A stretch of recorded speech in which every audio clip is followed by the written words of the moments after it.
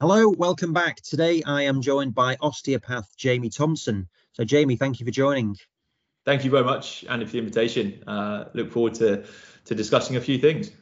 Indeed, indeed. So where are you talking from today?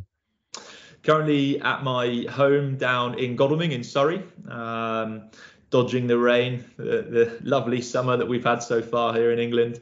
So yeah, a nice Friday. I'm actually going to a wedding this afternoon, so a nice Friday morning, discussing things with you, and then going down to celebrate some cousin's wedding. Oh, great. Where's that happening? Woking, so not actually too far from us here, which is helpful. Very good, very good. Well, yeah, I won't keep you for ages then, so you can go and make yourself look sharp for the wedding. Thank you. So whereabouts are you from originally? So originally born and raised up in Shrewsbury. So family still up there and just south of the Wirral. And my immediate family, mum and dad, moved further south towards Brighton when I was about 8 years old. And they've stayed south ever since. So I went to school through, in Sussex, went off to university, then moved back home after university, and then up into London where I met my wife, and we lived in Clapham for a bit, and then, as I said, moved down to Godalming now. So a little bit all over the place. Yeah, Clapham. Is that what's the big nightclub there? Inferno's. Inferno's, yeah.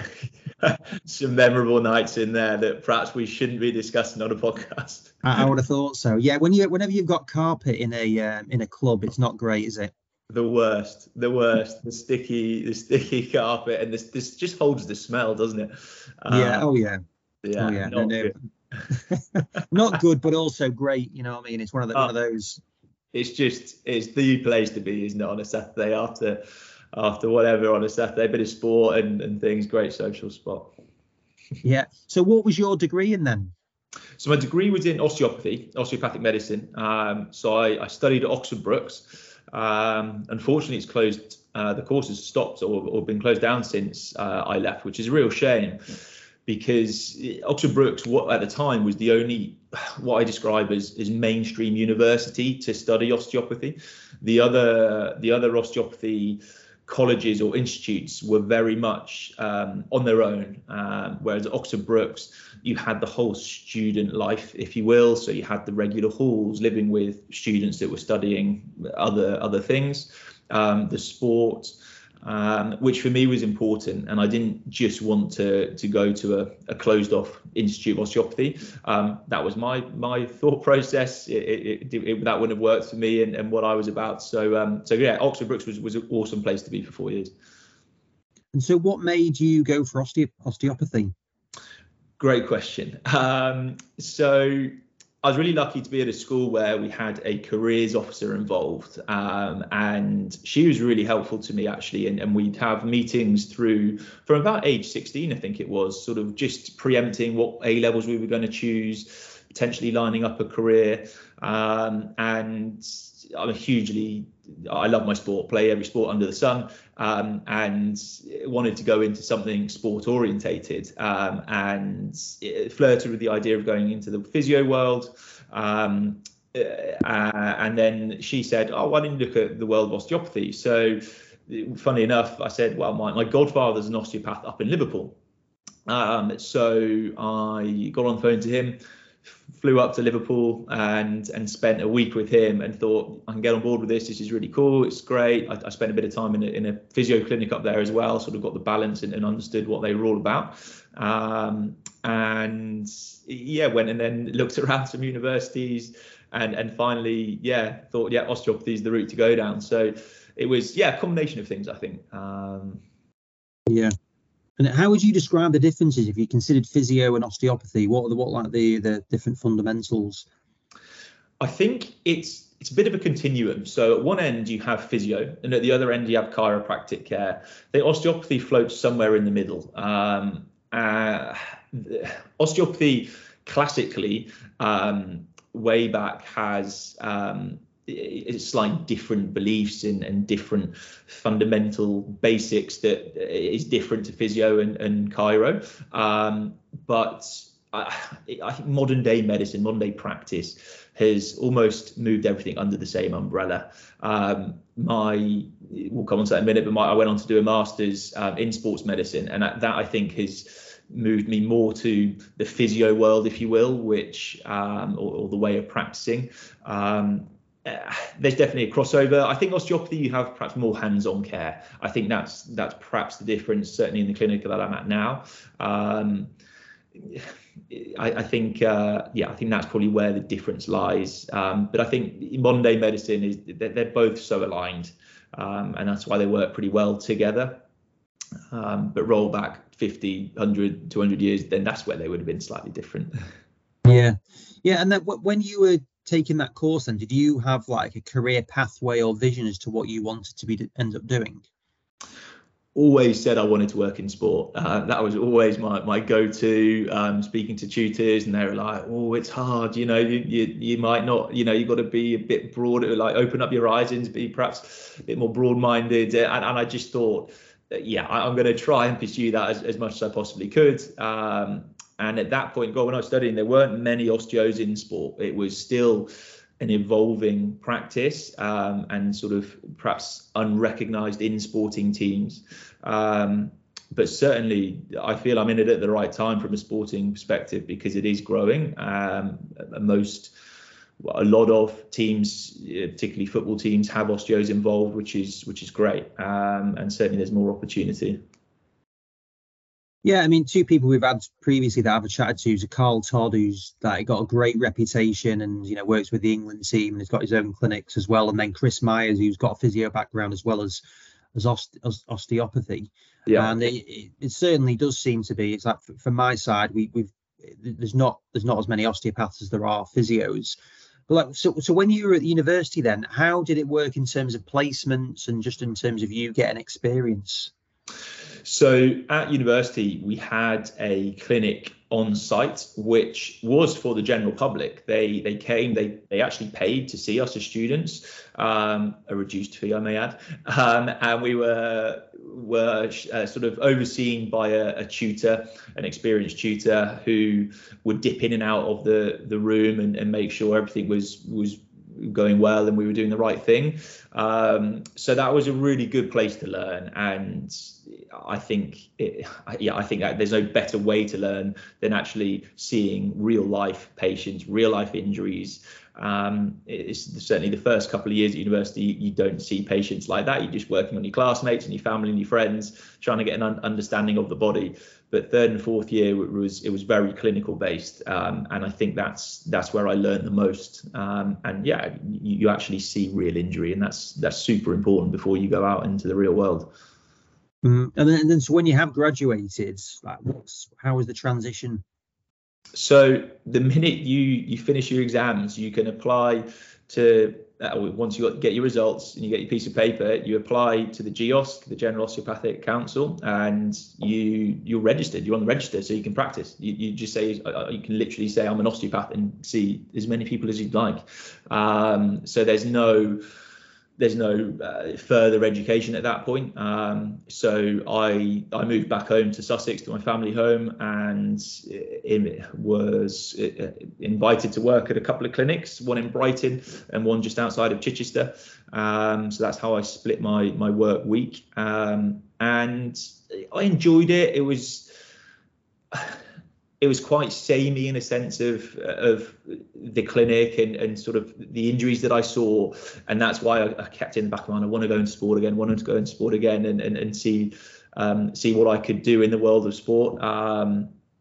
And from that moment, I thought, I can't see myself being in a clinic all day, every day. So that's where I reached out and fortunately had an opportunity to go into the world of sport in cricket to start with. So how did that opportunity happen then?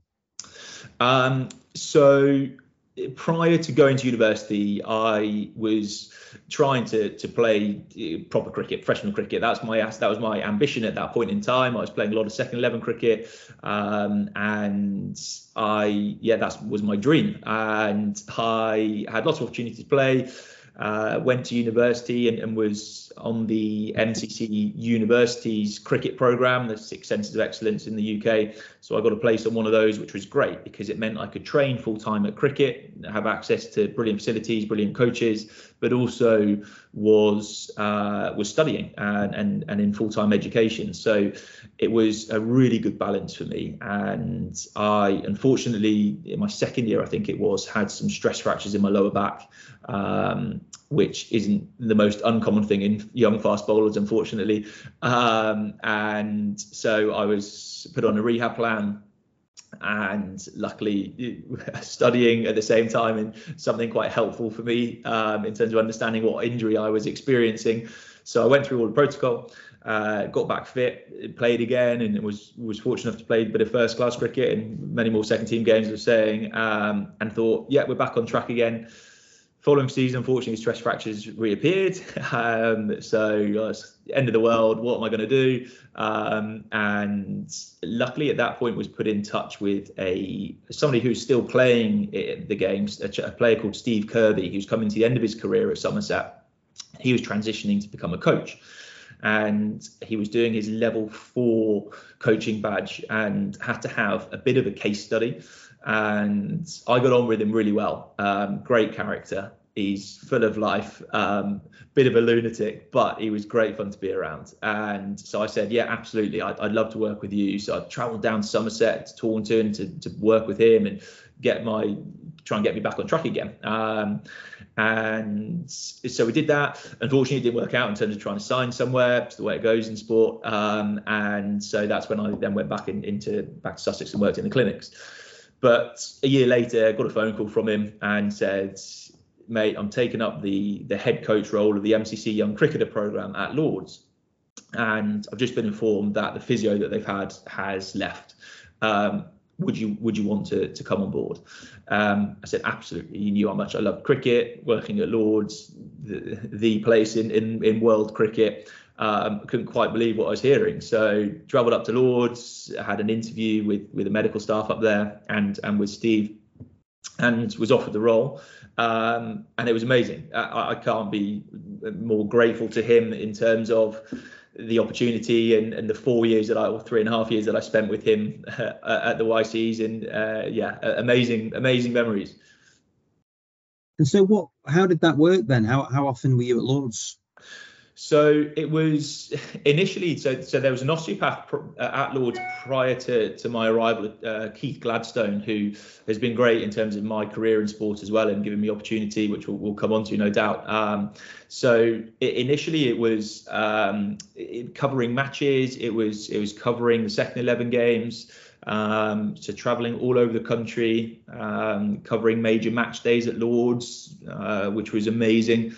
Was fortunate enough to be at Lords during the World Cup that England won, and so my timing was perfect to enjoy some amazing moments. An Ashes series, so it was a bit of clinical role, diagnostics, injury management, injury prevention with the S&C coaches, and then pitch side trauma care and management.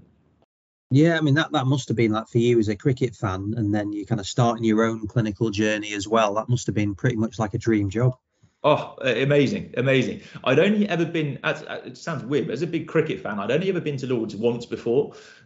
So I was, 25 when that opportunity presented itself. So I think I'd only been to Lords when I was about 11 or 12. And that memory will stick with me in terms of that first time you see the grass at Lords. My mum always winds me up now. She says, the first moment you saw the grass, you're like, Mum, look at the grass, like unbelievable. And then, working in to Lords to work, it's sort of got a special aura about it. I don't know if you've been to Lords yourself, but it's sort of got this weird feeling, which is very unique in world sport. The physio room, the clinical room is in the pavilion. So walking into the pavilion as your place of work is quite unique. Yeah. So you were there for 4 years?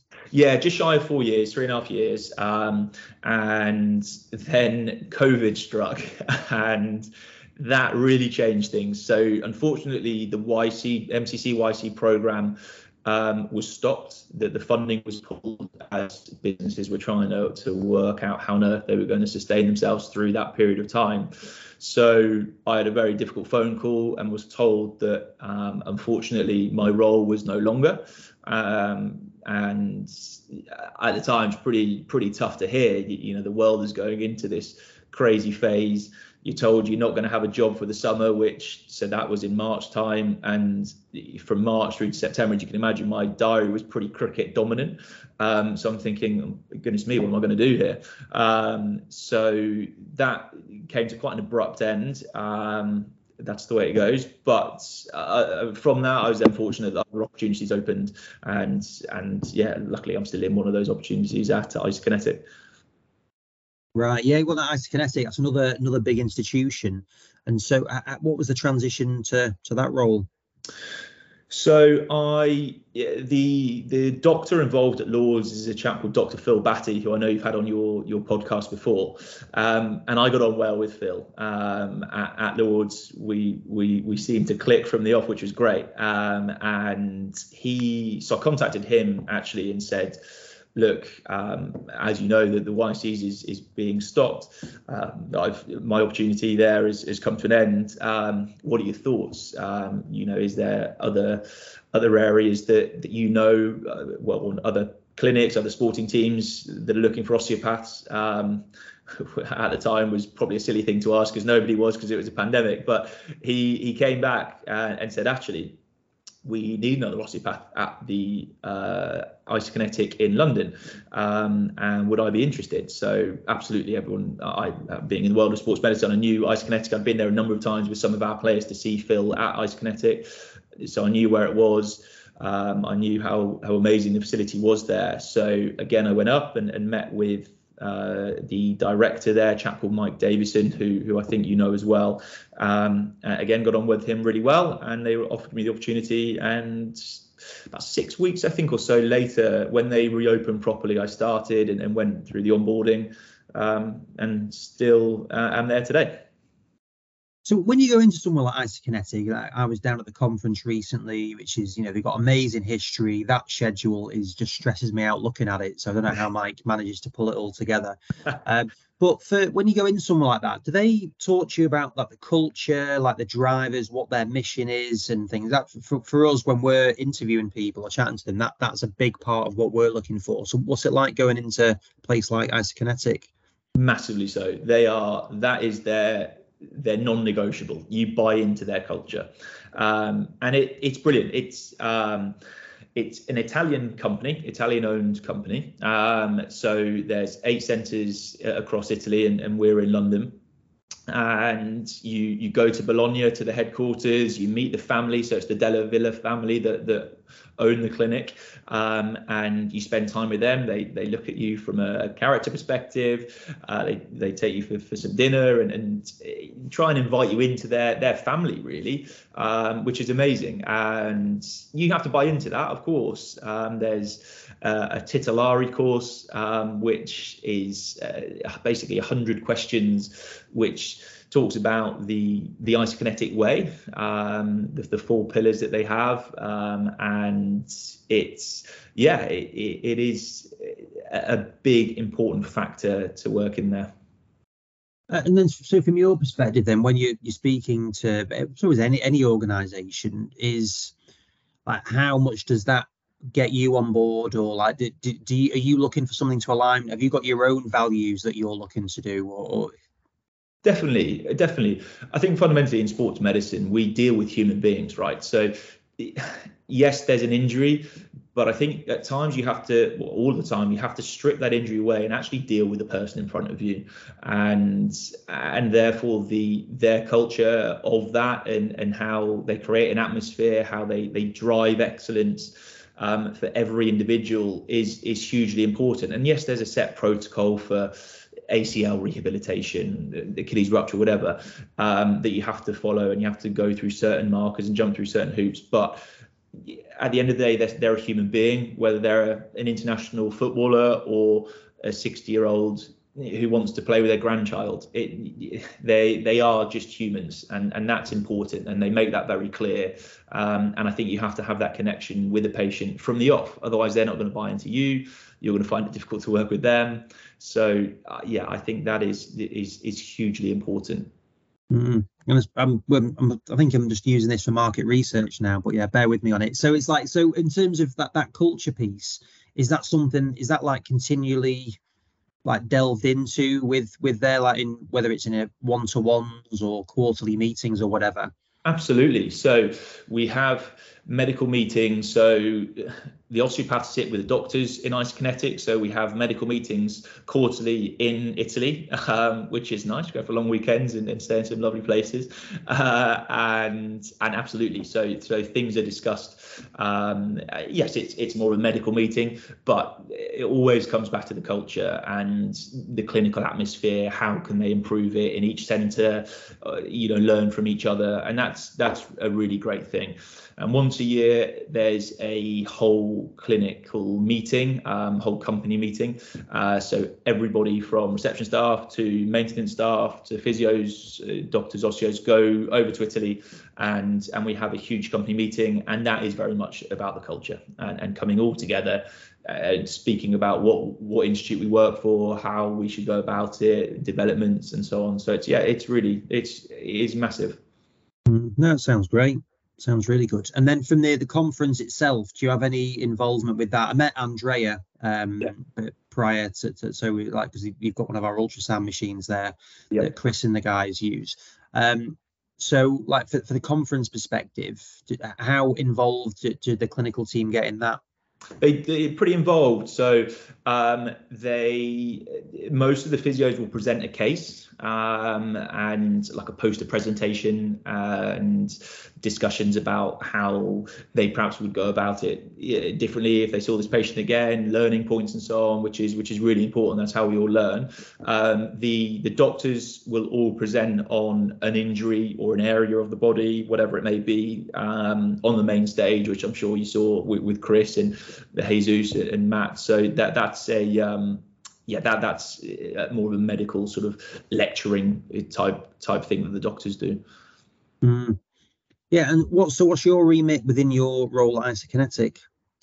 So my role at Isokinetic is very much hands-on. So how we work at Isokinetic, it's a doctor-led clinic. So patients will arrive. They will have to see the doctor to come into care, or most do. That some bypass that and just come directly just osteopathy. But if they want to come in and do physiotherapy, they have to see the doc. So they will have their consultation, scans will be ordered, or an ultrasound done, or whatever that may be, and then they're in care. So a pathway is created for them. So that may be 10 sessions with the osteo, 30 sessions with the physio, of which 5 will be hydrotherapy, 15 in the gym, and then 10 in the green room, or whatever it may be, which is sort of, the green room is an area where it's sort of all singing, all dancing in terms of the room, lots of video analysis, force plates and so on, which give more of an idea of where that athlete is at before they go back onto the field. So it's a whole journey that patient will go on, and they'll check in regularly with the doctor, just tweak slightly the plan, maybe add another physio session or take one away if they're getting a bit sore and so on. So it's a unique clinic in that sense. And then again, from your perspective, you've gone from working in Lords, which was like your kind of dream job there, but now you're on in a prominent location on Harley Street. How was that change for you, and like what was it like working? I mean, I always think there's a massive buzz anywhere in a lot of places in London, but particularly Harley Street. Harley Street's very unique in terms of what's on offer on Harley Street from a medical perspective, from cosmetic to surgical to sports medicine. So our patient load there is mostly athletic patients as a sports medicine clinic. We perhaps see maybe 5% are elite athletes. 50% are semi-pro to amateur, and the rest are just relatively active. We get the odd patient that's pretty sedentary or elderly, which tests us in that environment. But it's fundamentally the patients there want to get back to physical activity, and that's really important in a sports medicine clinic. So they know that they're coming in to try and get back to some kind of sport, and we know that, and we know what their targets are, their aspirations are that we can work towards. So it's a nice patient there. And then I know you've done work in football and so on. So how do you, in terms of you've got your work at Isokinetic, how does that fit in with other things that you're looking to do or are doing? So when I first joined Isokinetic, I was doing a little bit of work at Tottenham Hotspur with Keith Gladstone, who is still there as an osteopath. So initially it was sort of a cover period while he was away, actually at the Rugby World Cup with England. So I did a block for about 3 months and got on really well with the staff and the coaching staff, the players. So essentially it evolved to be a bit of a job share, if you will, sort of a bit more of a cover role for when he was away with other bits and pieces. So I really enjoyed that. It was amazing, great environment. I don't know if you've ever been to the training ground at Tottenham Hotspur, but it's unbelievable. You could have a holiday there for a week and not get bored. And so it was great. It was amazing, amazing medical staff. And great environment to be a part of. So I was there sort of maybe one or 2 days a week alongside Isokinetic, whilst growing my own clinical practice back down in Sussex. And then as Keith has stepped back from other roles, he's done more at Tottenham, so I've done much less. So my week has evolved to more Isokinetic and more of my own clinical practice back in Sussex. Yeah, I've not been to Tottenham's training ground. My colleagues have, and I need to change that, because it's I've heard amazing things. I've not been to the stadium either, which I've heard is also incredible. So it's it does look really good. No, it's amazing. It really was great. Really enjoyed my time there, and was welcomed on arrival really nicely. It was great. And again, talking about the culture there at the time was amazing. The manager was Pochettino, and I think most people in sport know that that's what he's about. He creates this culture, and we're probably about to see that at Chelsea now in terms of a huge cultural change. And it was very much a family atmosphere. Players would sit down for breakfast and lunch together.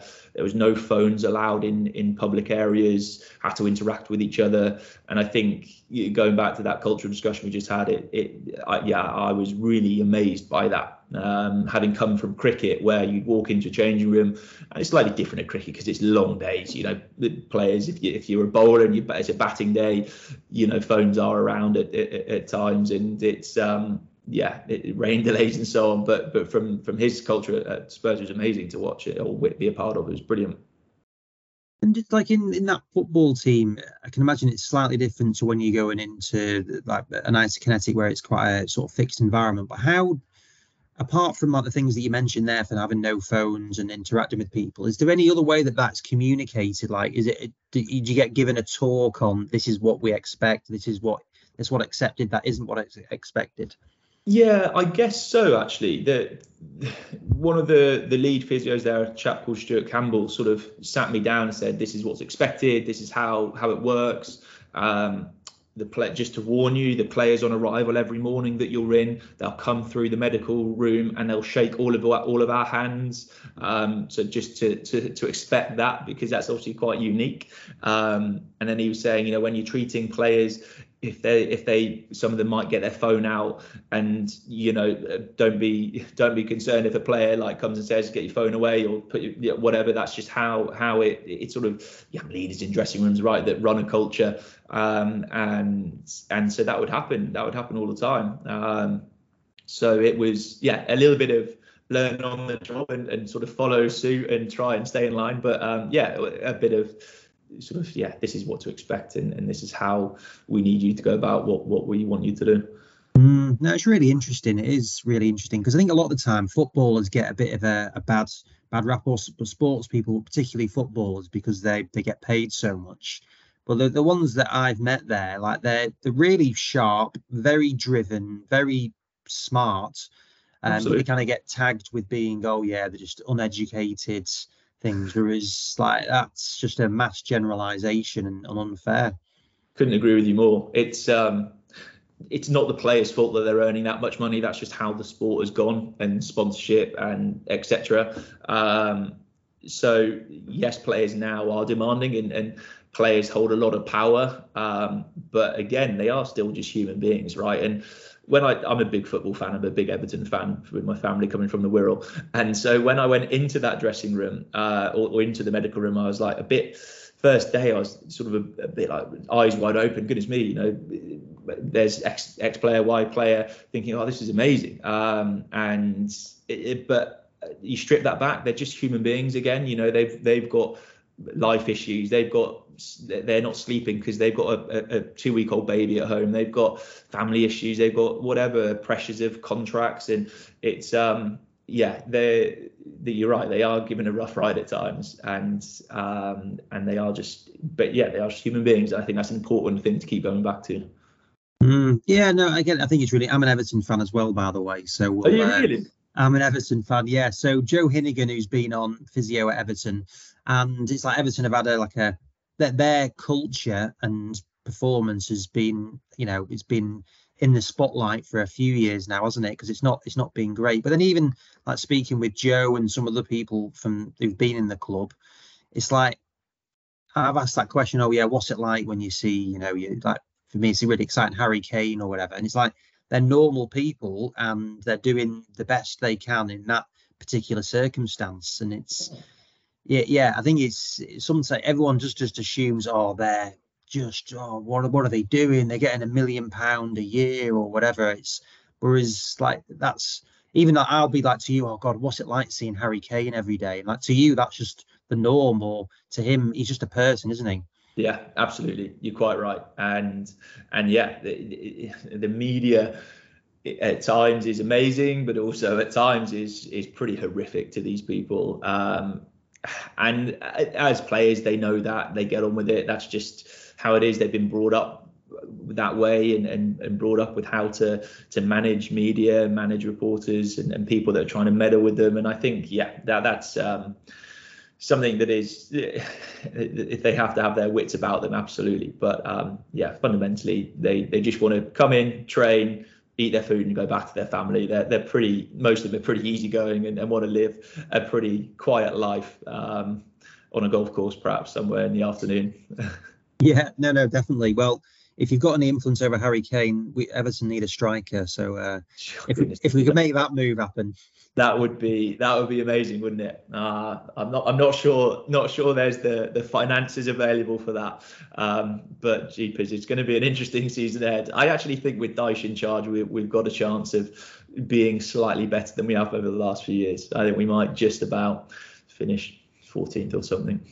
Yeah, no, it's going to be really interesting because it's like with these new teams, and it's like you see the teams that have come into the Premier League, like Brentford, all of a sudden they're just established. Amazing.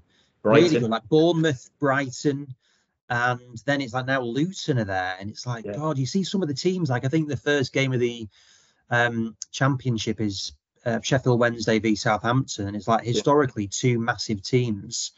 It's amazing. Tonight, isn't it? The season starts tonight. It's amazing how quick that's come around. August, it seems so early. But you're right. It is crazy how it is changing. And we might see Wrexham in the Premier League at some point with their crazy journey that they're going on, which is great fun to watch from afar. There's this new documentary out, isn't there? I think I need to try and get hold of that and watch that. It'll be quite fun to watch. No, it is. I think it is really interesting. And then there's all the Saudi Arabian stuff. Like when you're in the teams, then do you hear much? Not that I'm asking you to share the gossip of what may happen, but is it talked about in terms of transfers or the players have been touted to go to Saudi for X amount or anything?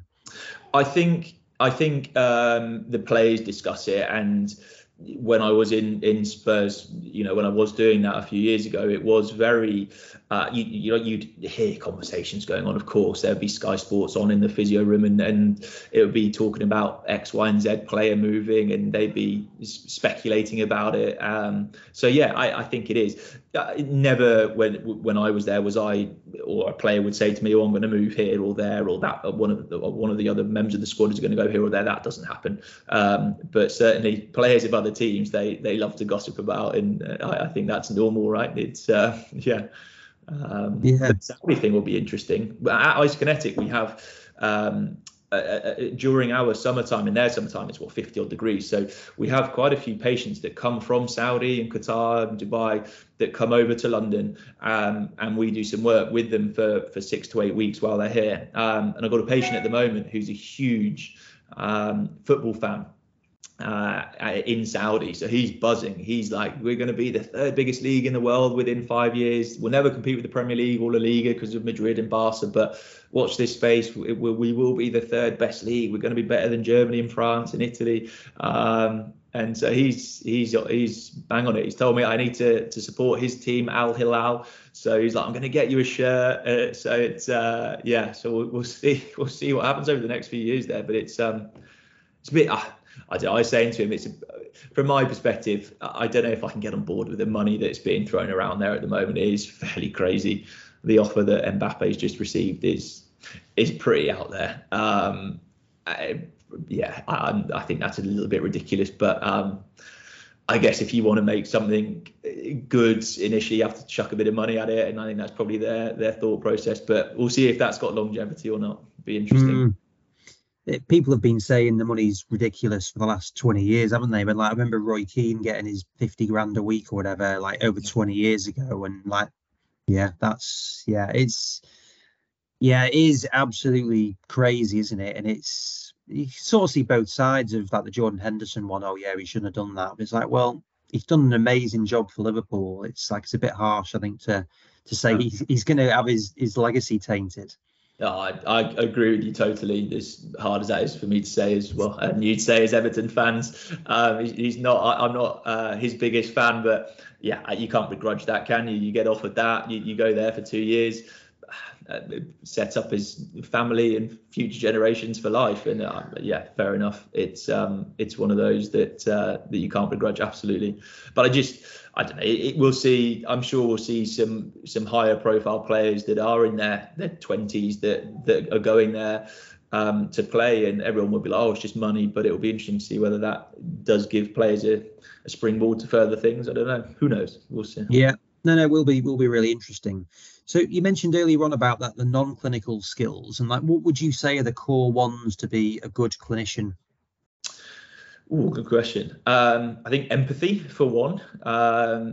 You've got to understand your patients and empathise with them, as sometimes as difficult as that is. You do have to buy into what they're saying to you. I think you have to be quite open as a practitioner. I think gone are the days of a set protocol. This is how we rehab a hamstring or whatever. I think you have to be a lot more open to the journey that patient's on, I think that sports medicine is always evolving, so it's hugely important to have eyes open and discussion points with everybody, and not think that you know everything. I think and to be fair, I think most people in sports medicine aren't like that anymore, but I think at times there's egos that get involved, aren't there? And I know this and this is how we're going to do it, but actually I don't think you ever stop learning, and everyone will say that to you, I'm sure, but you've got to have eyes open all the time and be willing to soak up new information and new studies and new ways of doing things, and put your patient first rather than you first. I think is important. And how have you seen change in patients' expectations in terms of the treatment that they receive? How has that changed over the last few years?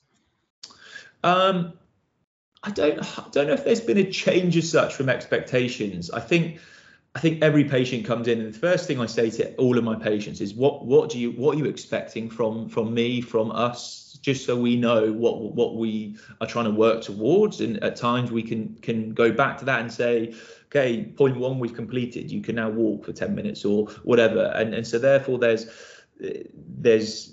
good markers along the way, good targets to hit. So that's important. But ultimately every patient expects to get better and back to what they were doing prior to injury, which is fair enough.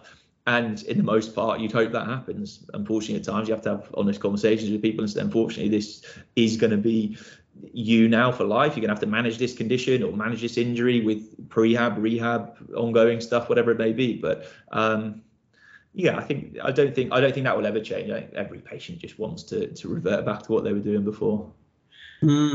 Yeah, one of the things that we've found with the business that we're in, like with the NHS, finding it quite difficult, is that private clinics, particularly the patient, they're going to privately more, but also they may have more of an expectation on objectivity or outputs or different things as technology is improving. Yeah. Have you seen anything like that where they are more demanding of what resource you've got or equipment or anything like that?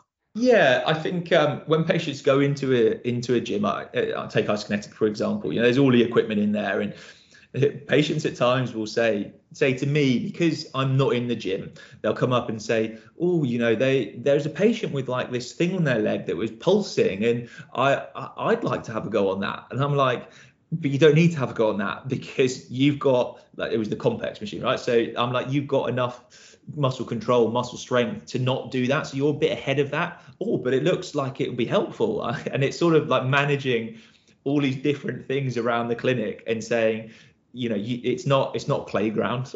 Like you're here for rehab, and the physio, doc, osteo, whatever will do what they think is best for you, rather than it being, yeah, try that today and have a go on that, as you're going to get injured.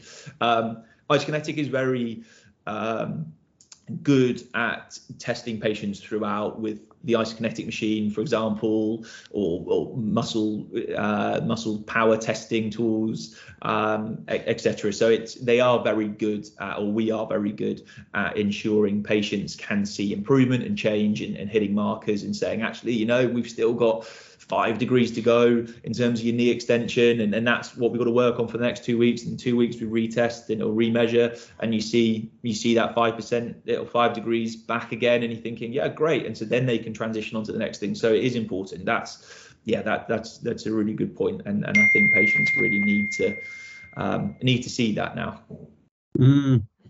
Yeah, for your own development then, are there any like non-clinical self-development books that you're into? I'm a massive fan of my own personal development of whatever these books may be, and there's obviously thousands of them. Are there any particular ones that you're into, or are you into that sort of thing?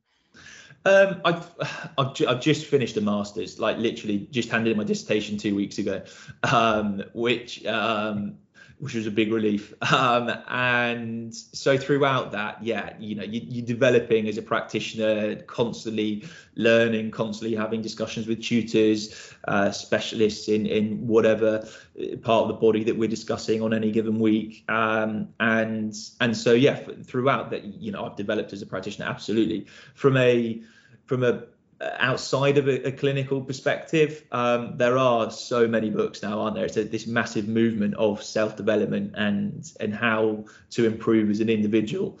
I haven't quite got on board with that. I haven't quite got into books yet of that, but I'm not against it. I'm sure I will at some point. Got to find the time now. I'm out of the masters and not reading journals and research papers to actually take a time to do that. That'd be really interesting.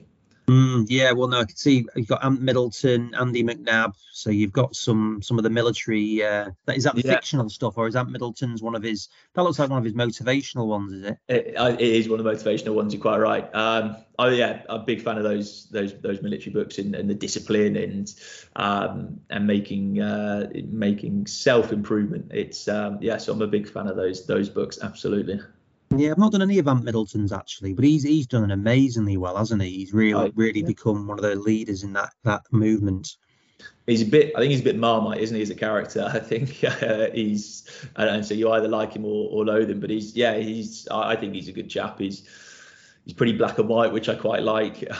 He says it how it is. You watch some of those SAS programs that he did, and he's pretty brutal, but I think he's clearly had an amazing career in the military, and fair play to him.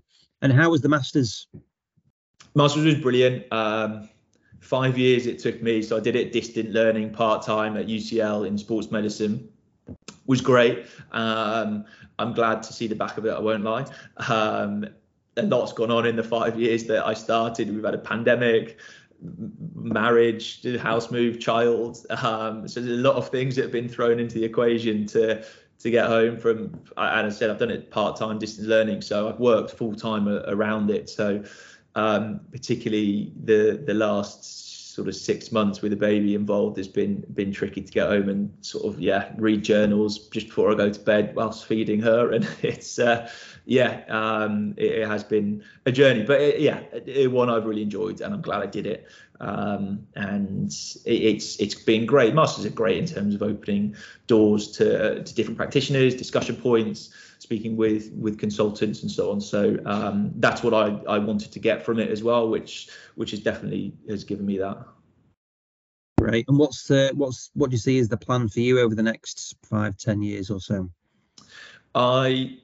I'd like to, from a personal perspective, I'd like to grow my own private clinical practice, which I have back in Sussex. I'd like to expand that. So that's the first thing. Now I'm out of the masters, that I've got a bit more time to try and work out how to do that. So that'll be fun to definitely to do, and get another couple of osteos or physios or whatever involved would definitely be the plan of action. Love to go back into a team sport environment at some point. I've always said that, and I missed the dressing room, missed the treatment room where you've got players and different discussions going on, and the fun that goes with that. So yeah, absolutely would like to, if there was an opportunity that presented itself, I definitely would be keen to discuss what that would look like. So we'll see how that evolves over the next few years. Great. And then last question, what would your advice be for people that are interested in getting into, whether it's osteopathy or anything within rehabilitation, sports medicine? What would you say to them?